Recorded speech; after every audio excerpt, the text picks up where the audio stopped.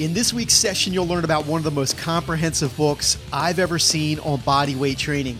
And you'll hear about it from the author himself, gymnastics expert and coach, Stephen Lowe. Hey everybody, welcome to the Ardella Training Podcast, where we bridge the gaps in strength, performance, and injury prevention. My name is Scott Ardella, and welcome to episode number 221. Now, as I just mentioned, in this week's episode, you're going to hear from Stephen Lowe, who is the author of an incredible book called Overcoming Gravity. By the way, if you're wondering how I read so much, we talk about books a lot here on the show.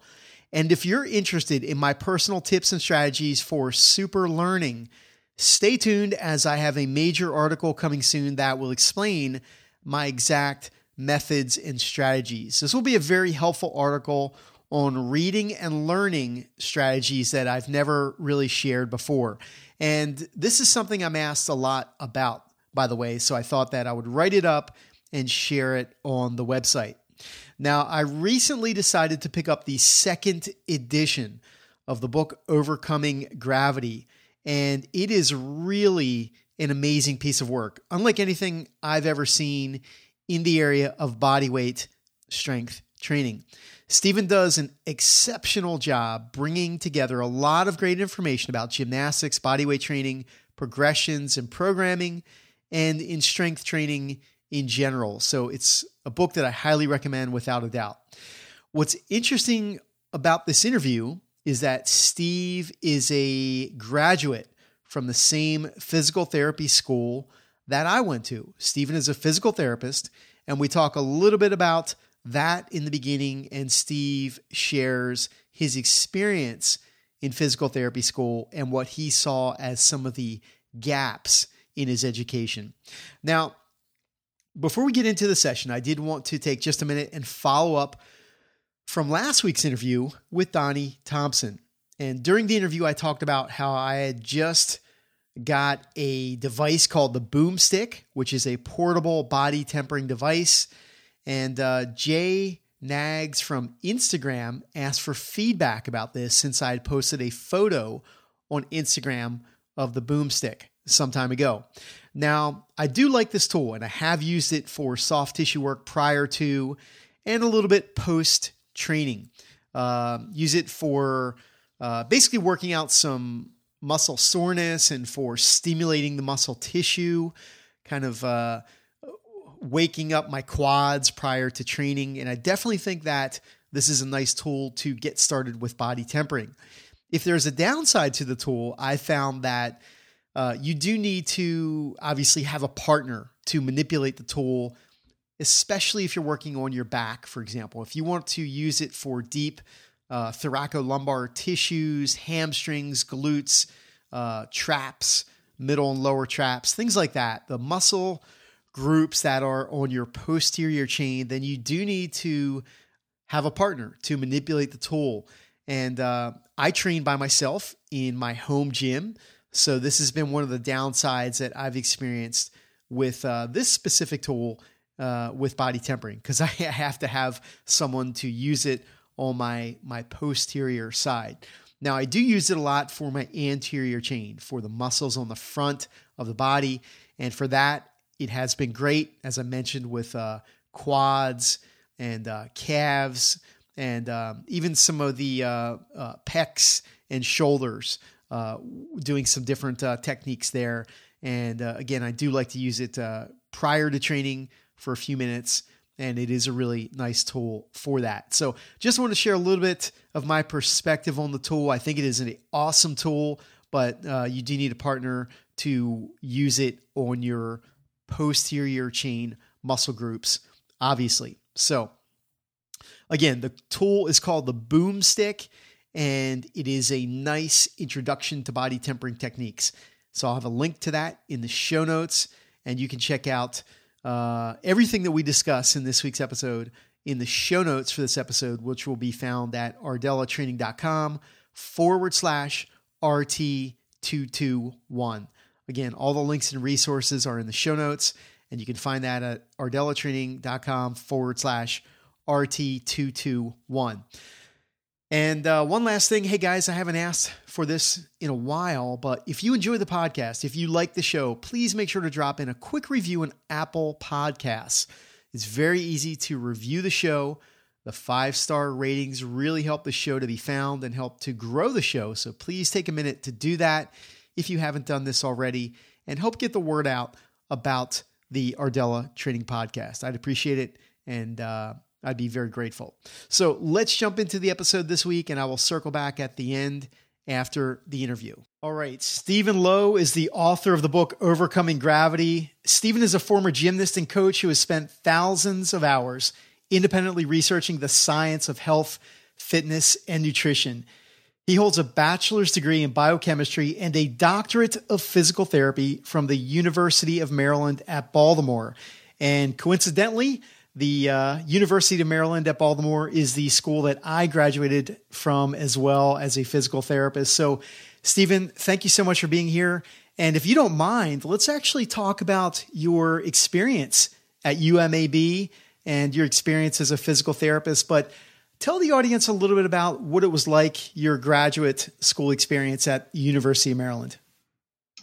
In general, the PT school was very good. They covered all of the different variations of classes. So, there's anatomy and physiology. There's clinical stuff, musculoskeletal, neuromuscular. In general, I think it was pretty much a standard PT experience in the sense that it very well prepared you for the national board exam. And overall, I think that's what most PT schools try to do in general, is basically prepare you for the exam and give you all the basics to prepare you for a clinical career. Was your PT school experience what you expected going in? I think so. Talk about, one of the questions I've asked a couple of guests on the show that are physical therapists and strength coaches is, did you see any educational gaps in your training as a PT? And could anything have been done differently in your experience? Not enough focus onto current research, since research has, there's studies coming out every year about, new randomized controlled trials about different research, whether in like tendonitis or, like ACL rehab or joint replacements and protocols for that. And it's important to keep up with the research. And I think although there was some, current research topics and even a small little course that we went through in PT school, it would be nice to have just a lot of integration with what the current research is saying versus some of the old modalities that may not be as effective anymore. So with research, are you saying that, looking at what you do today as a coach and as a professional, are you doing a lot of extra things in terms of reading and staying on top of the research yourself? And so are you saying that in school, maybe getting training and educational research really wasn't there as much as it maybe could have been? Is that what you're saying? Somewhat. I do think there was a decent portion that was there, but I think a greater emphasis could be put on it because, once you're out practicing, you're not thinking in the school mindset where you need to, get into the research and see what it says about, evolving what you're doing to best fit your patients. There is you have to get continuing educational credits, but that's not really significant in the grand scheme of things. Right. Okay. Do you have any quick advice for strength coaches or even clinicians that are listening to this to stay on top of the research? I personally go through PubMed and or just Google the things I want to research about. Yeah. But there's a lot of research reviews out by various people. Examine.com has a lot of stuff on nutrition as well. You can, there's just a lot of resources out there if you just go look for them. Yeah. Cool. what would be your big advice? And I don't want to spend too much time talking about the PT school experience. I did want to ask you a couple questions about it, but I really want to get into the meat of the interview and really talk about your work and your book. But what would be your big advice for an aspiring physical therapist that is hearing this? And as I just mentioned to you before we even started recording, I do get a lot of questions from young coaches or young people that are interested in becoming a clinician, a physical therapist. What would be your big advice to them? So mainly, basically the same thing I was saying. So basically continue to study on your own time, because that's when, you're going to learn more information that is going to help you refine and continually progress your practice. And then also definitely pay attention to what other physical therapists and or strength coaches and doctors and everybody else is saying. Like, look at what they do, see how effective it is with their patients. And, if it is effective, you can incorporate that into your plans as well. Excellent. So you are I've certainly had other physical therapists on the show here, but you are the first guy to come on that is a graduate of the same school that I went to. So that's pretty cool. And as I mentioned to you, I had a really good experience at University of Maryland at Baltimore. I don't know if I've ever even shared where I went here on the show, but that is the school that I went to. It was a great experience, learned a lot, and I felt like I really came out as a good clinician. And certainly the school doesn't teach you everything. There's so many things that you need to just get out in the field and learn, but it was really a good experience. So Stephen, beyond the physical therapy experience, I talked about how you were a former gymnast and a coach. Give the audience kind of a big picture about your background and kind of your passion that led to your amazing book, which I'll talk about in a couple minutes. So when I was younger, I did competitive gymnastics from a young age until about I was a teen. And then from there, I quit and actually took up some ball sports like baseball, golf, and a couple others. So I actually have a very broadish background. Okay. And then once I got to college, I participated with Gymkhana, which is an exhibitional gymnastics troupe, both coaching kids in the summer camp, as well as doing it myself and performing. And then from there, I also dabbled into parkour for probably about 7 years. I still do a little bit, try to get out and move well through my environments. And then more recently, in the past about 4 years, I've started up taking climbing, specifically bouldering, as one of my main activities. Got it. So you like a lot of the outdoor activities, it sounds like. You like to get out there and climb and do things outside. Like training in the gym and gymnastics is nice, but getting out and experiencing the environment and nature is also fun as well. Nice. Steve, how does your background as a physical therapist, a clinician, how do you feel that helps you as a strength coach? Overall, I think it helps in staying healthy and basically finding ways to progress by staying healthy. I'm sure everyone who has taken like weightlifting or bodyweight strength training seriously has gotten in trouble with some type of injury, like maybe overuse injuries or had some type of strain. I found it that my physical therapy background has always had that concern in the back of my mind to, keep things safe, keep things effective, and, get people to their goals without getting them injured. So how do you think that, maybe more specific, how does the clinical side of your knowledge apply to what you do? Let's just talk about your own training, for example. How does that help you train better, knowing what you know as a physical therapist? Mainly in terms of progression. Usually progression in bodyweight exercises is done by decreasing the leverage or changing the body position of the exercise instead of traditionally with like barbells or kettlebells, which is increasing the weight. So when you change the leverage position, there's a lot of stress put on the connective tissues and joints of the body because either the arms are straight or it's at a weird angle, or the body isn't used to a certain position. And so the connective tissue and joints are more easily aggravated. So, when looking at it from a clinical perspective, obviously these positions have a greater potential for overuse injuries and or other injuries as well. So just keeping that in the back of your mind as you're designing a program and implementing any prehab work to stop you, basically prevent you from needing rehabilitation. Got it.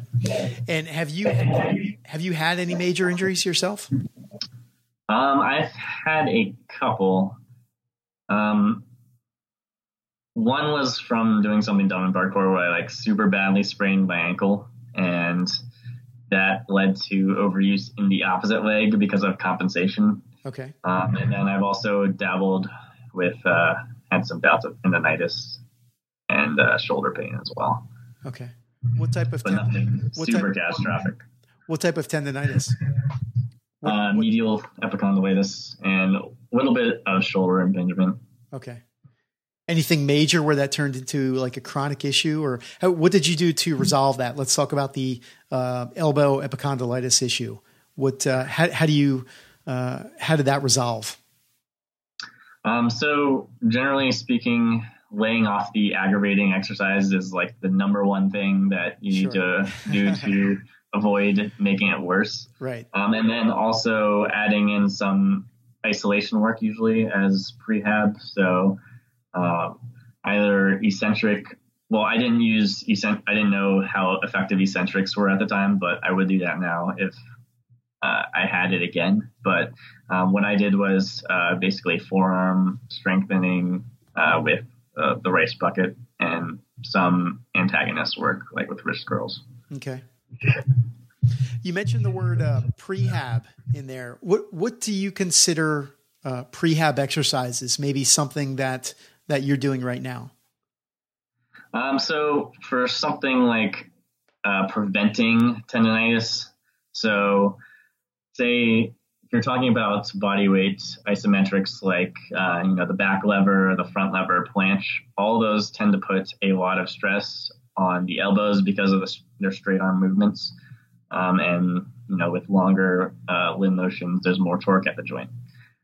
So things like biceps curls, high rep, not to failure can be a good prehab exercise to make sure the tendon's getting some low volume, low intensity stress, so that, blood flows get in there and you're working it on a low level so that you're not overusing it in the long run.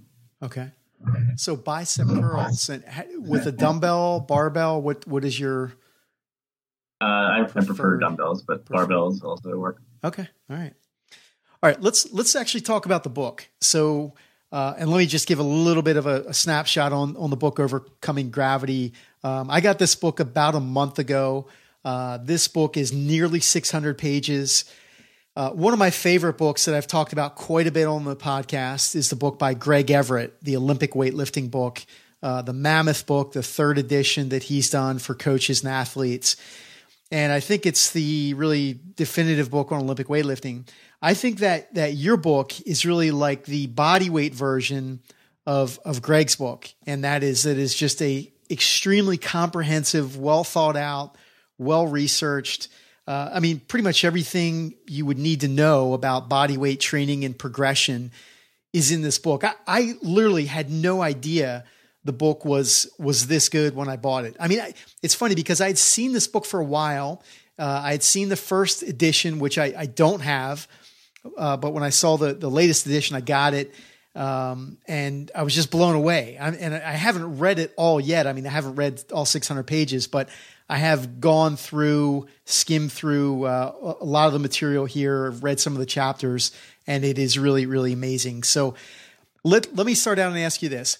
How does the second edition differ from the previous work? Okay, so there's actually a lot of differences. The page length didn't really differ. It went from about 530 pages to 600. But there was a lot of empty space in the first. So when I looked at the word count, it actually went from about 165,000 words to 250,000 words. So basically 50% increase or so in words. Wow. And all of that was mainly in much more detail about, the scientific principles, added in all the information on scapular positioning for all the exercises. I added more explanation for things like body part splits, how to put together a routine, more details about all the specific parts of a routine and how they fit in together. I added chapter 10 completely, which is basically the methods of progression chapter. So to ensure that plateaus aren't an issue. So there's, I think, 15 plus different ways to progress in that chapter between inside of progression. So you're working up your reps, and then also between progressions. So, going from like a tuck planche or tuck front lever to a advanced tuck or a straddle back lever or planche. Okay. So you added a lot of content to the book. When you wrote the book initially, what were you trying to do different? Because there's a lot of books out there in the area of bodyweight training and calisthenics. What were you trying to do differently that hadn't been put out there already? So I think when the book first came out, it was actually one of the first books, and I was just trying to detail it in terms of my main goal was to look at programming, and specifically because there's a lot out there already on exercises like drills and skills, B skills, Jim Bathurst. There's a lot out on detailing progressions and different exercises you can do, but there wasn't a lot about how they put together a routine to progress effectively. So that was the main thing I was looking for in making this book. And then the main thing I was looking for in the second book was mainly to basically lay it out for a beginner better, because the first book was more, I wanted to have it for beginners, but it ended up being, I didn't explain a lot of concepts that well. So a lot of people were getting confused much more easily. So I tried to lay it out so that someone who has maybe very little background in exercise or fitness could get a better handle on how to do that for themselves. Got it. Construct a routine for themselves. You mentioned progression there. So I wanted to ask you, what if you had to really kind of simplify this question, what is the key to progression? So that's actually a tough question, but overall, I would say that it's consistency.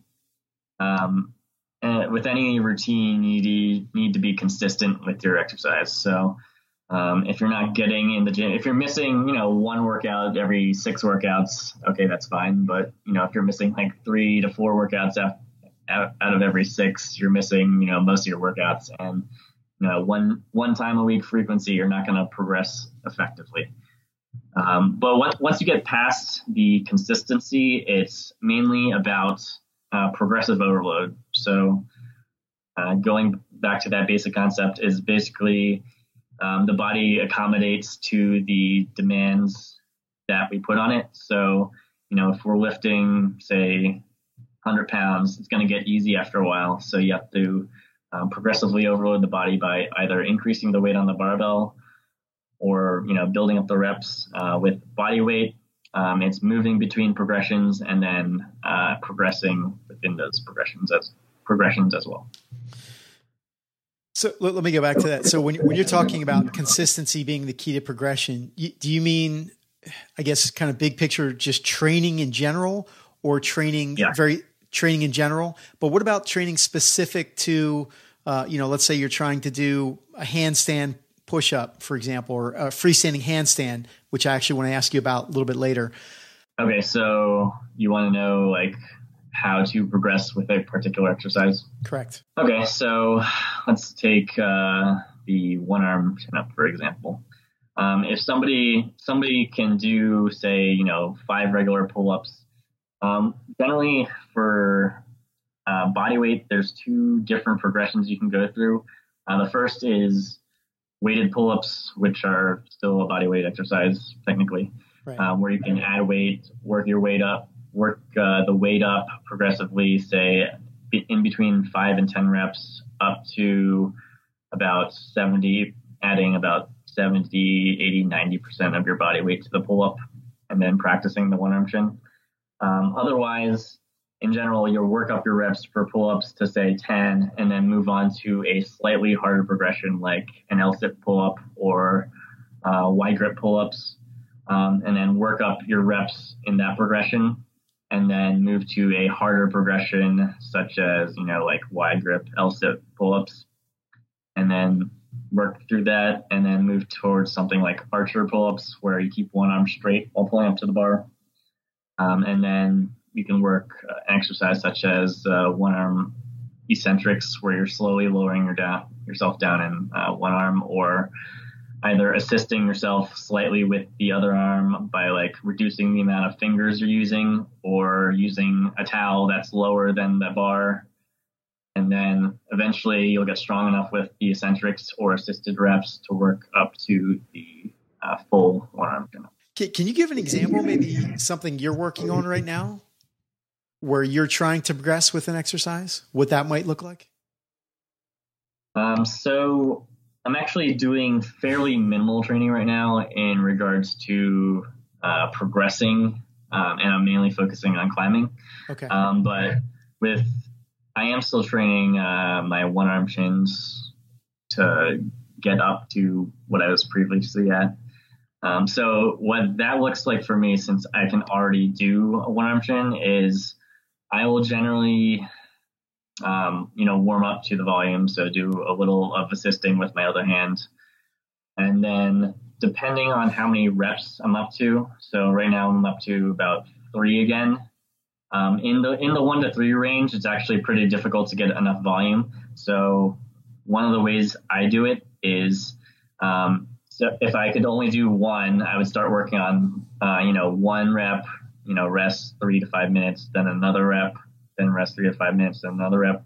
Once you get up to about 5 reps, you can start to condense the rest time until the rest time is, 2 minutes, 1 minute, 30 seconds, and 15 seconds. And then by the time that, you're down to 10, 15 seconds, you can usually do 2 reps in a row. So then you can do clusters of those 2 reps with rest in between them, and then work at decreasing reps until, you have the 3. And then once you can do 3, generally you're strong enough to do the volume for however many sets you need. Okay. There's alternative progressions to that, which are, you do a rep of one arm and then you do an eccentric after that to train, the kind of strength endurance for the next rep. But that's another progression you can look at. How do you determine what is the appropriate progression? In general, I think as you learn your body more, you'll get used to figuring out your rest time. So for me personally, I tend to like, about 3 to 5 minutes between strength, depending on the exercise. If it's super intense, maybe up to 5 to 7. But, as you get more experience with exercise, you learn how to modulate your rest times better. Right. So it just goes with training experience, training age. Yeah. And you can look at, okay, it takes about 3 minutes to replenish 99% of ATP in the muscle. Okay. So that's like scientifically backed research that says, okay, you need to rest that much if you don't want to be limited by your muscles. So we're talking about progression and programming. What do you think are the biggest mistakes specific to progressions in programming, if you had to say, that most people make? So I would actually say too much too soon is the major one that I've seen. And what that means is, people always want to jump in and do everything at once. So they want to train handstand, they want to train, planche, back lever, front lever, and then they also want to train the basics, which are, push-up progression, dip progression, handstand progression, rowing, and have a pull-up progression as well. And, doing, 8, 10 plus exercises, that's not even counting legs and core. So you're doing all those exercises. Obviously, your body is not going to be able to handle it right away. So in general, I like to start with less and then, see how you do for a couple weeks. If you're progressing, that's great. But if you're not, then you can always add more. And this differs from, starting with too much, because if you start with too much and you're not progressing, well, are you doing too much or are you doing too little? You have the increased potential for overuse injuries, how you don't really know what's wrong. So the second mistake in bodyweight training that I usually see is paralysis by analysis. And people get this because they go about researching all the things about the exercises, how to put them together, and then they expect to, quote unquote, make the perfect program. And there really is no perfect program.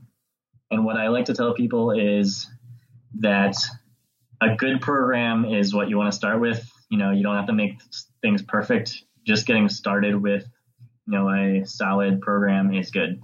And the main thing about training is you need to learn what works for you and what doesn't work. And you only get that by doing. So what somebody, this expert recommends for you and what I recommend for you and what another person recommends for you might be different.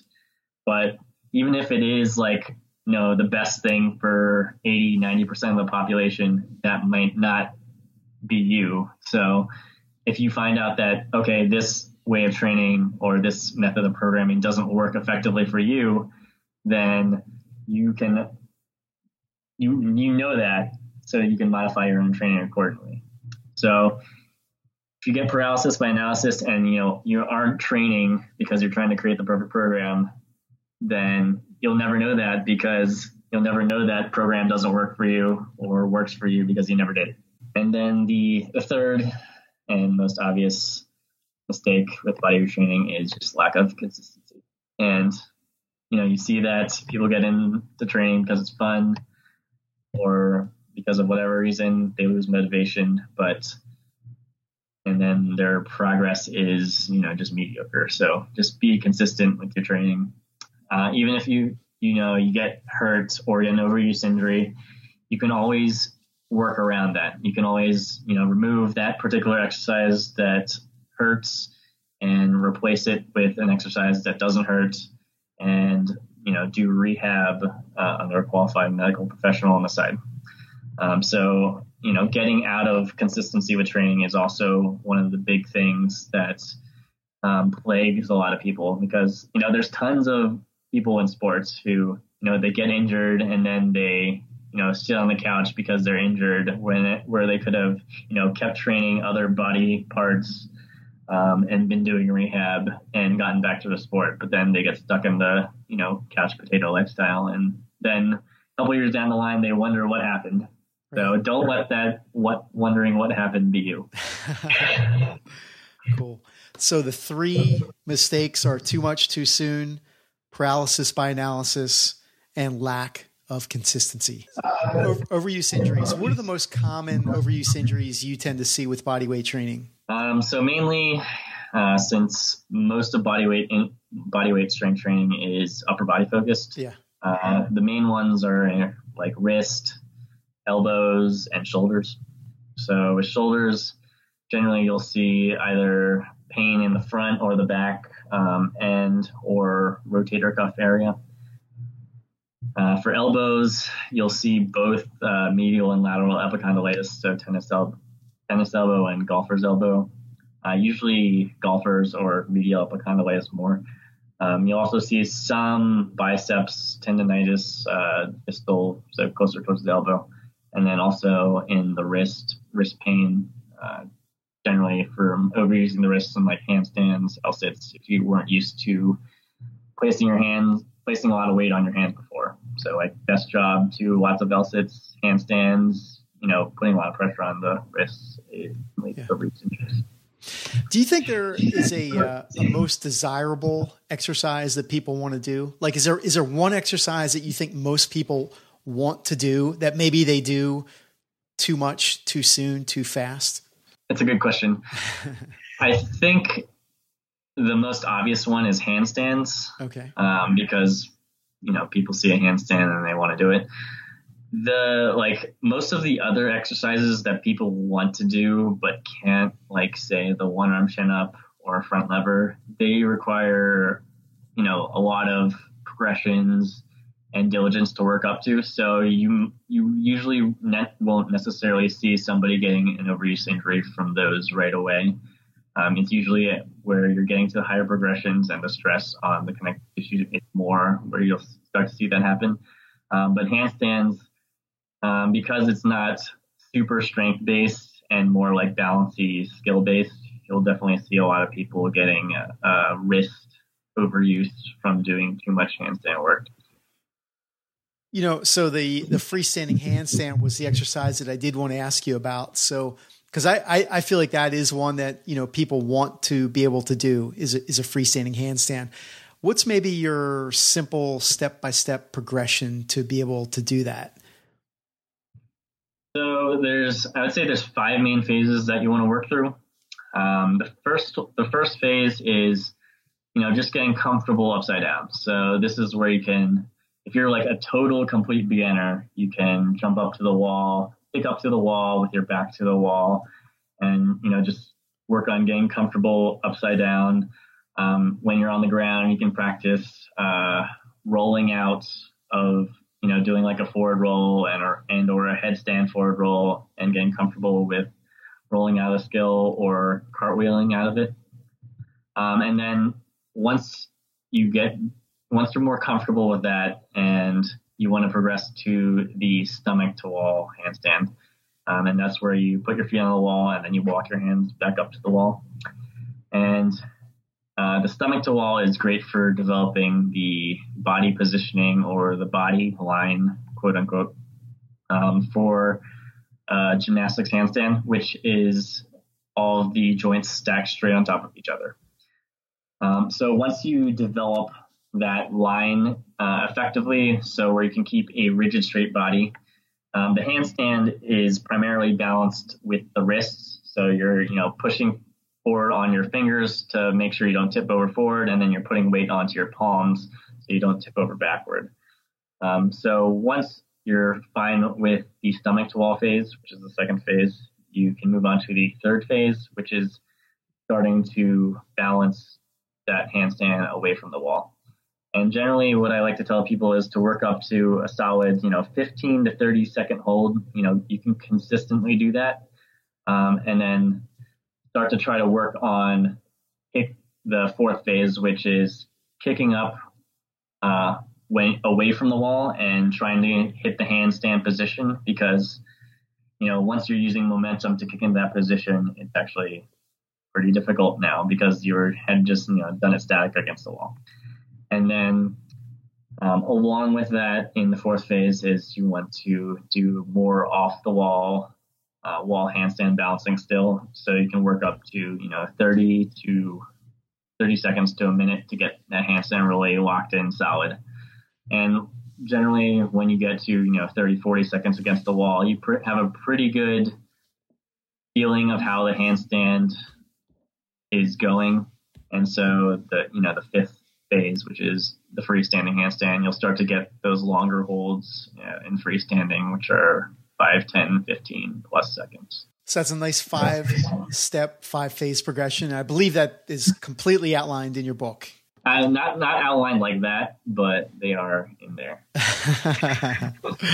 Nice. Thank you for sharing that. So I'm going to ask you a question I've asked a couple other guests too. What do you think the most, and this might be really obvious, maybe not to you, but the 3 most valuable body weight exercises for most people are what? And also the why behind that.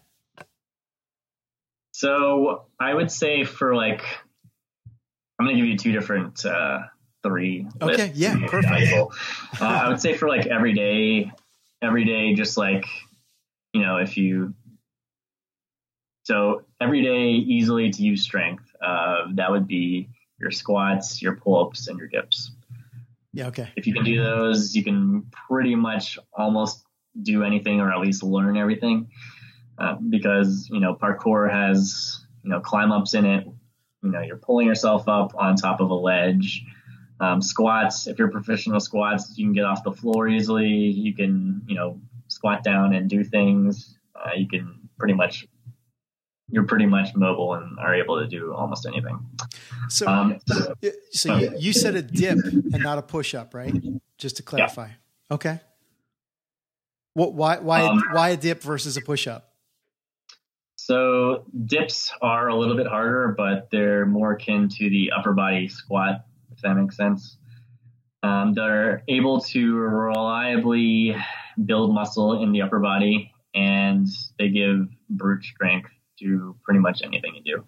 If you're getting out of a swimming pool, it can be difficult unless you're proficient with it. And then my other list was for overall gymnastics, bodyweight strength, fundamentals. Definitely handstand is one, handstand and handstand variations. Muscle ups, which is a combination of the pull up and dip.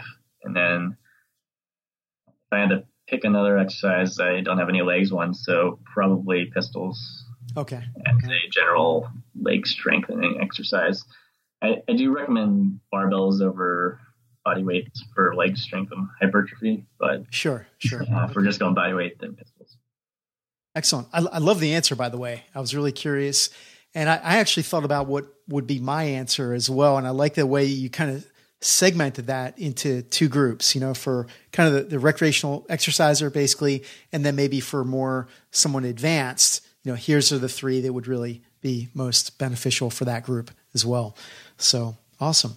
So you mentioned barbells there. So let's go with that, because that was a question I had for you as well is, really the question goes for the person that's training with barbells, and then the other person that is training a lot with kettlebells. What would be maybe your recommendations for integrating body weight training into the kettlebell modality? And then also maybe let's talk specifically with barbells, maybe body weight training for the power lifter and for the weightlifter.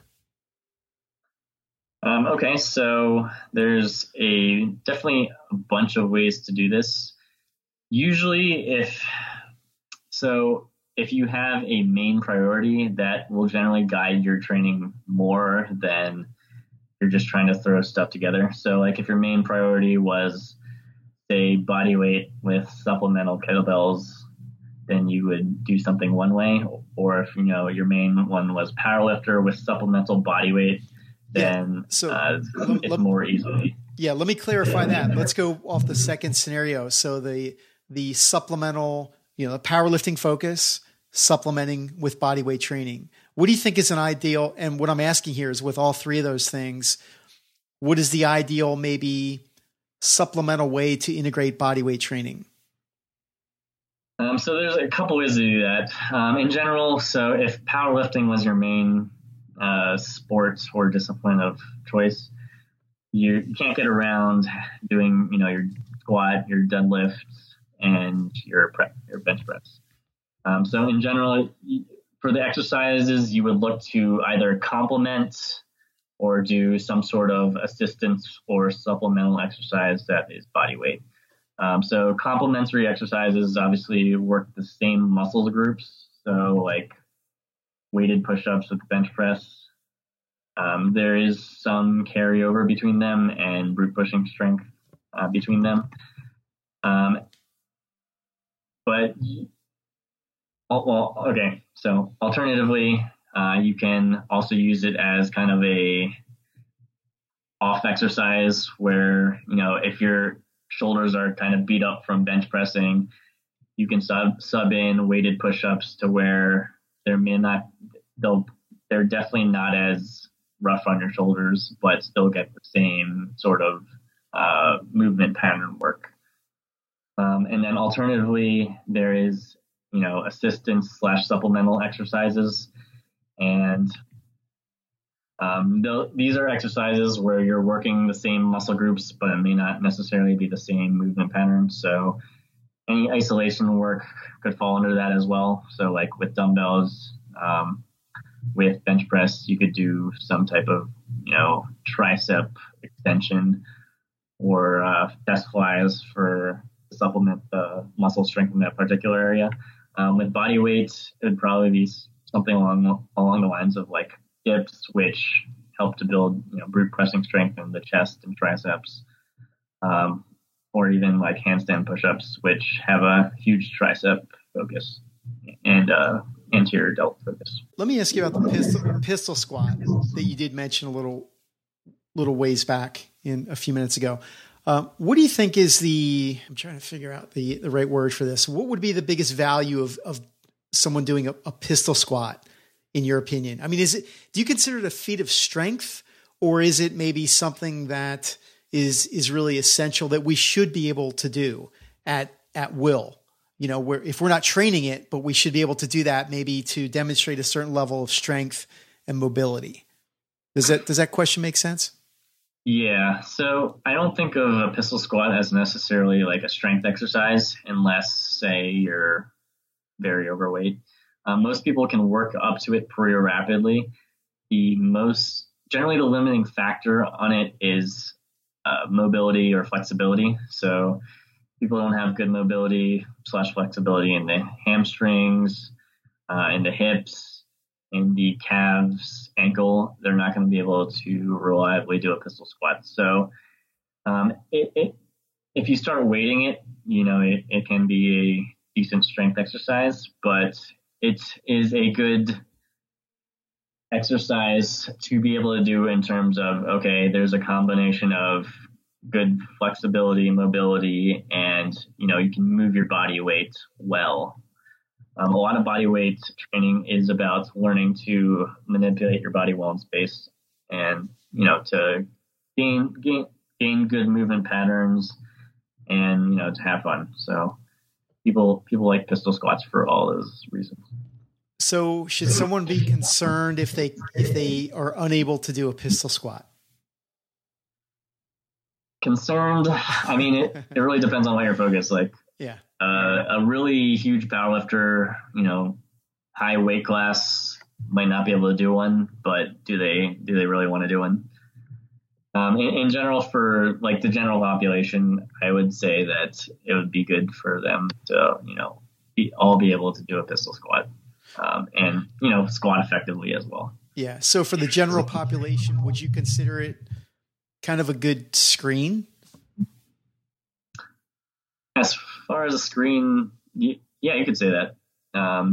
There's definitely a good flexibility, mobility component and strength as well that a lot of people don't have.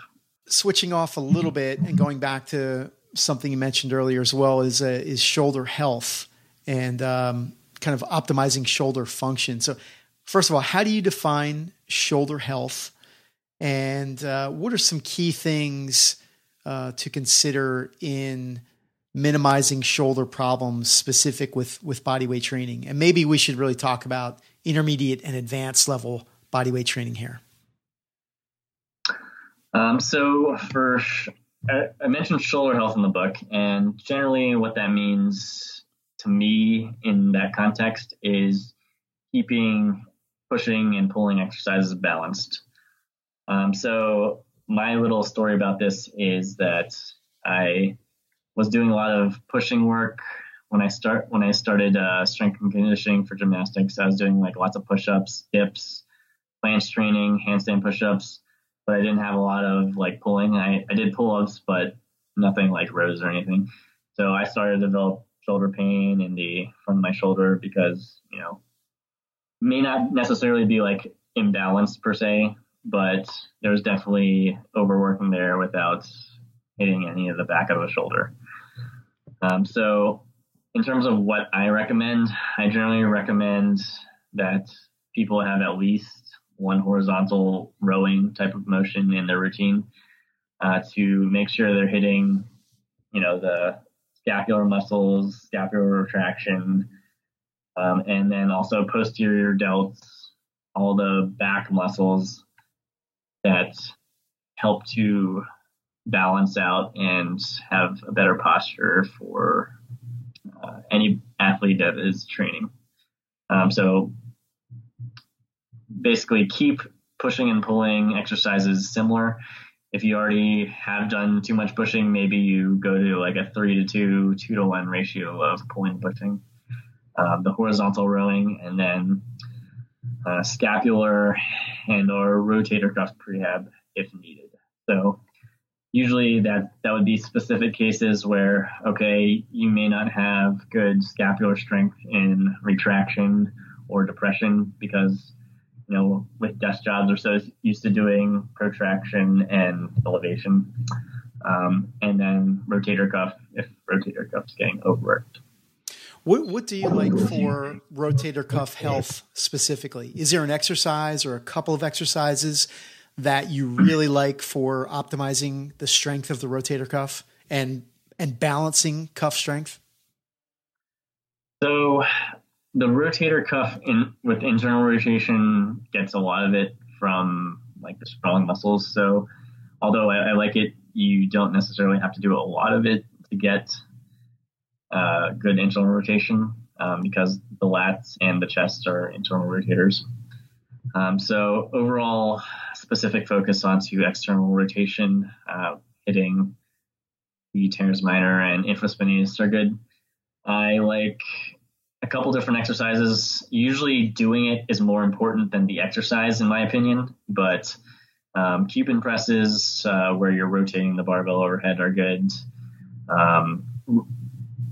External rotation with if you're sitting on a bench with your knee on the bench, put your elbow on the knee. That type of external rotation is good, where you're bringing your hand from in front of you up to the side to make a kind of uprights motion. And then arm at the side, external rotation is also good as well. So you like a lot of these specific external rotation strength type exercises. What about kind of static holds and maybe dynamic movements, for example, like a Turkish get up? Do you like those type of things as well? Yeah, those are good as well. I don't use them personally, but like as a specific like shoulder stability exercise, they're effective. So that would go towards, a different type of, injury. It's not just, you need to correct an imbalance. This is where like you have loose ligaments and or, laxity in your shoulder and or you've subluxed or dislocated your shoulder before. Adding in specific stability work can definitely be effective. Okay. All right. Steve, when did the second edition come out? The second edition came out last year in December. So December of 2016. Okay. Yeah. Looking back now, okay, is there anything that was left out of this edition? I mean, you had the previous edition, you did the second edition. Looks like an incredible body of knowledge here. Is there anything that's, looking at it right now, is there anything that's missing from this version of it? So there's a couple things that I wasn't actually able to add, and then maybe a couple things that I forgot.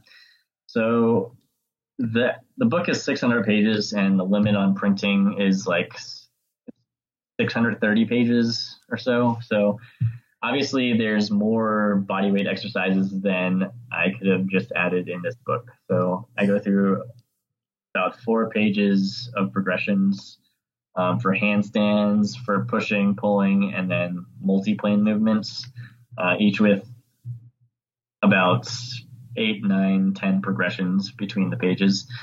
So there's definitely more body weight exercises than that.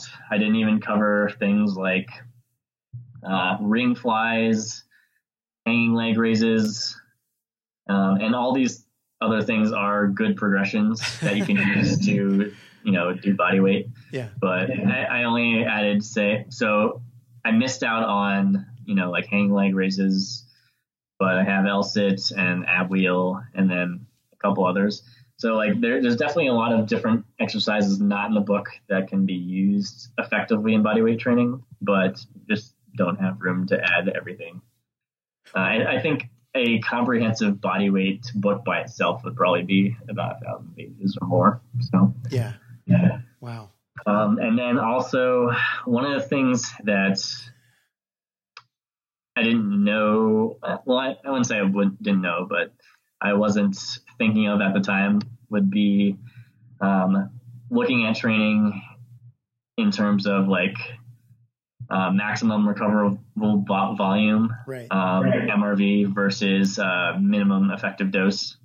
So in general, most biological systems have some sort of bell curve where there is, a dose that is optimally effective, somewhere between that range, somewhere between the minimal effective dose and the maximum recoverable volume. There is a optimal dose to progress while also saving your body some sets so that your recovery is better. Right. So talking about that would have been good as well, but it's hard to cover every single thing in a book. And that is really the art and science of good training, good programming, what you just talked about. What is the number one thing that you hope that readers take away from the book? I mean, there's a lot of information here, but what is the big idea that you hope that people take away when they get this book? So the big idea that I think that most people should take away from the book is that if you've ever heard the, parable or maxim, if you give a man a fish, you feed him for a day, but if you teach a man a fish, you feed him for a lifetime. Right. So that's the main thing I was looking at going into this book, basically to teach people how to fish in terms of bodyweight strength training. And when you look at most of the books out there, they have, a lot of different exercises and progressions, and they may even talk on nutrition a lot, but what they usually don't have is a lot of teaching about how to program effectively with bodyweight exercises. And that's really where my book shines. So really what that says to me is it's about empowering people to really understand the essence of programming specific to bodyweight training. So that's exactly awesome. Steve, I have to ask you this, but can you talk a little bit about the book writing process? Because this is such an incredible book. And how many words did you say it is? 250,000 words, right? Yeah. Okay. 250,000. So how do you do this? How does it work for you? Do you write every day? Do you write in the morning? How did you get this book done? Because it's amazing to me. So when writing this book, it took about 18 months to write the first edition, and then it took about 3 years to write the second. I generally personally think that editing is much harder because, you're trying to take something and then refine it into something really good. And then for me, just getting my words down on the paper, getting a thought down on the paper is relatively easier. So that's why it took longer. I think for me overall, I tend to write in bursts. So, 1 week I'll be writing, 40 plus hours, and another week I may be focused on a little something else and, be writing a little less than that, maybe like 20 hours. But overall, the key to, writing effectively is just to sit down and do it. So even when you don't feel like it, you just need to get down and do it. Actually, I wrote the first edition while I was going to PT school. Wow. Actually, in the back of some of my science classes, since I have the background in biochemistry, I I had already seen, the concepts before, so I was actually typing a bunch in the back of the PT class, Wow. writing the book. Wow. And then for the second version, that took you 3 years, what was the process like there? So you said it went from 20 to 40 hours a week, and was that every day you tried to write at the same time? So it just depended on the sections. So with exercises, getting down updated information into them and, writing down scapular positioning, that was just like, sit down, force yourself to do it. There was actually a lot of brainstorming that went into the structure of the book, since first edition had a vastly kind of different organization in terms of, I just kind of threw everything chapter by chapter as it came to my mind. The second is formatted specifically so that, you gain an understanding of, basic science and progression principles in the first part. And then the second part's how to construct that routine. And then the third part's about, other factors that relate to training, and then sample programming. So it's much more organized, and it took a long time to brainstorm the specific sections and then move stuff around from section to section to match what had to be in there. All right. Thanks for sharing that. Another question about the book is, what are the coaches or the other books out there that influenced your approach and your system that you put together in overcoming gravity? What are the big ones? What are the big influences on you? So I learned a lot about programming from the old Mad Cow website that was used to hosted on GeoCities, which is obviously now defunct. Yahoo's web hosting service that is now defunct. Okay. Most of the programming type structure was learned there. And then I was also on drillsandskills.com, which still exists, which has great gymnastics categorization and like skill info. So if you're interested in learning like tumbling type movements, apparatus, dynamic movements like kips, back hip circles, that's a great place to check them out. I was on there discussing with a lot of the coaches about, how to progress with different exercises. And then also like my coaches in gymnastics. Okay. In general, I would say that, most coaches, like most gyms have your coaches who do things in a certain way, but most of the progressions are pretty common knowledge, like from gym to gym. So just learning everything from there and then integrating it with programming information on periodization really was the synthesis there that helped get me started to write the book. I'm looking at a few of your recommended resources in the back of the book. One of them is super training, and I'll just ask you, what is your feeling on super training? Is that a book that you got a lot of value from, and do you recommend that book? I've asked other guests that same question. I've got kind of mixed reviews, so curious your thoughts on super training. So I have a resources page on the website, and I put it in like the advanced section because it's very dense book about training, and it's also very comprehensive. So in general, there's other books I'd probably recommend before that if you want to learn specifically about programming in particular. But if you want to know like every little facet about programming and other things like that, then that would be a good one to go to. What would be your book on programming in general, programming for strength?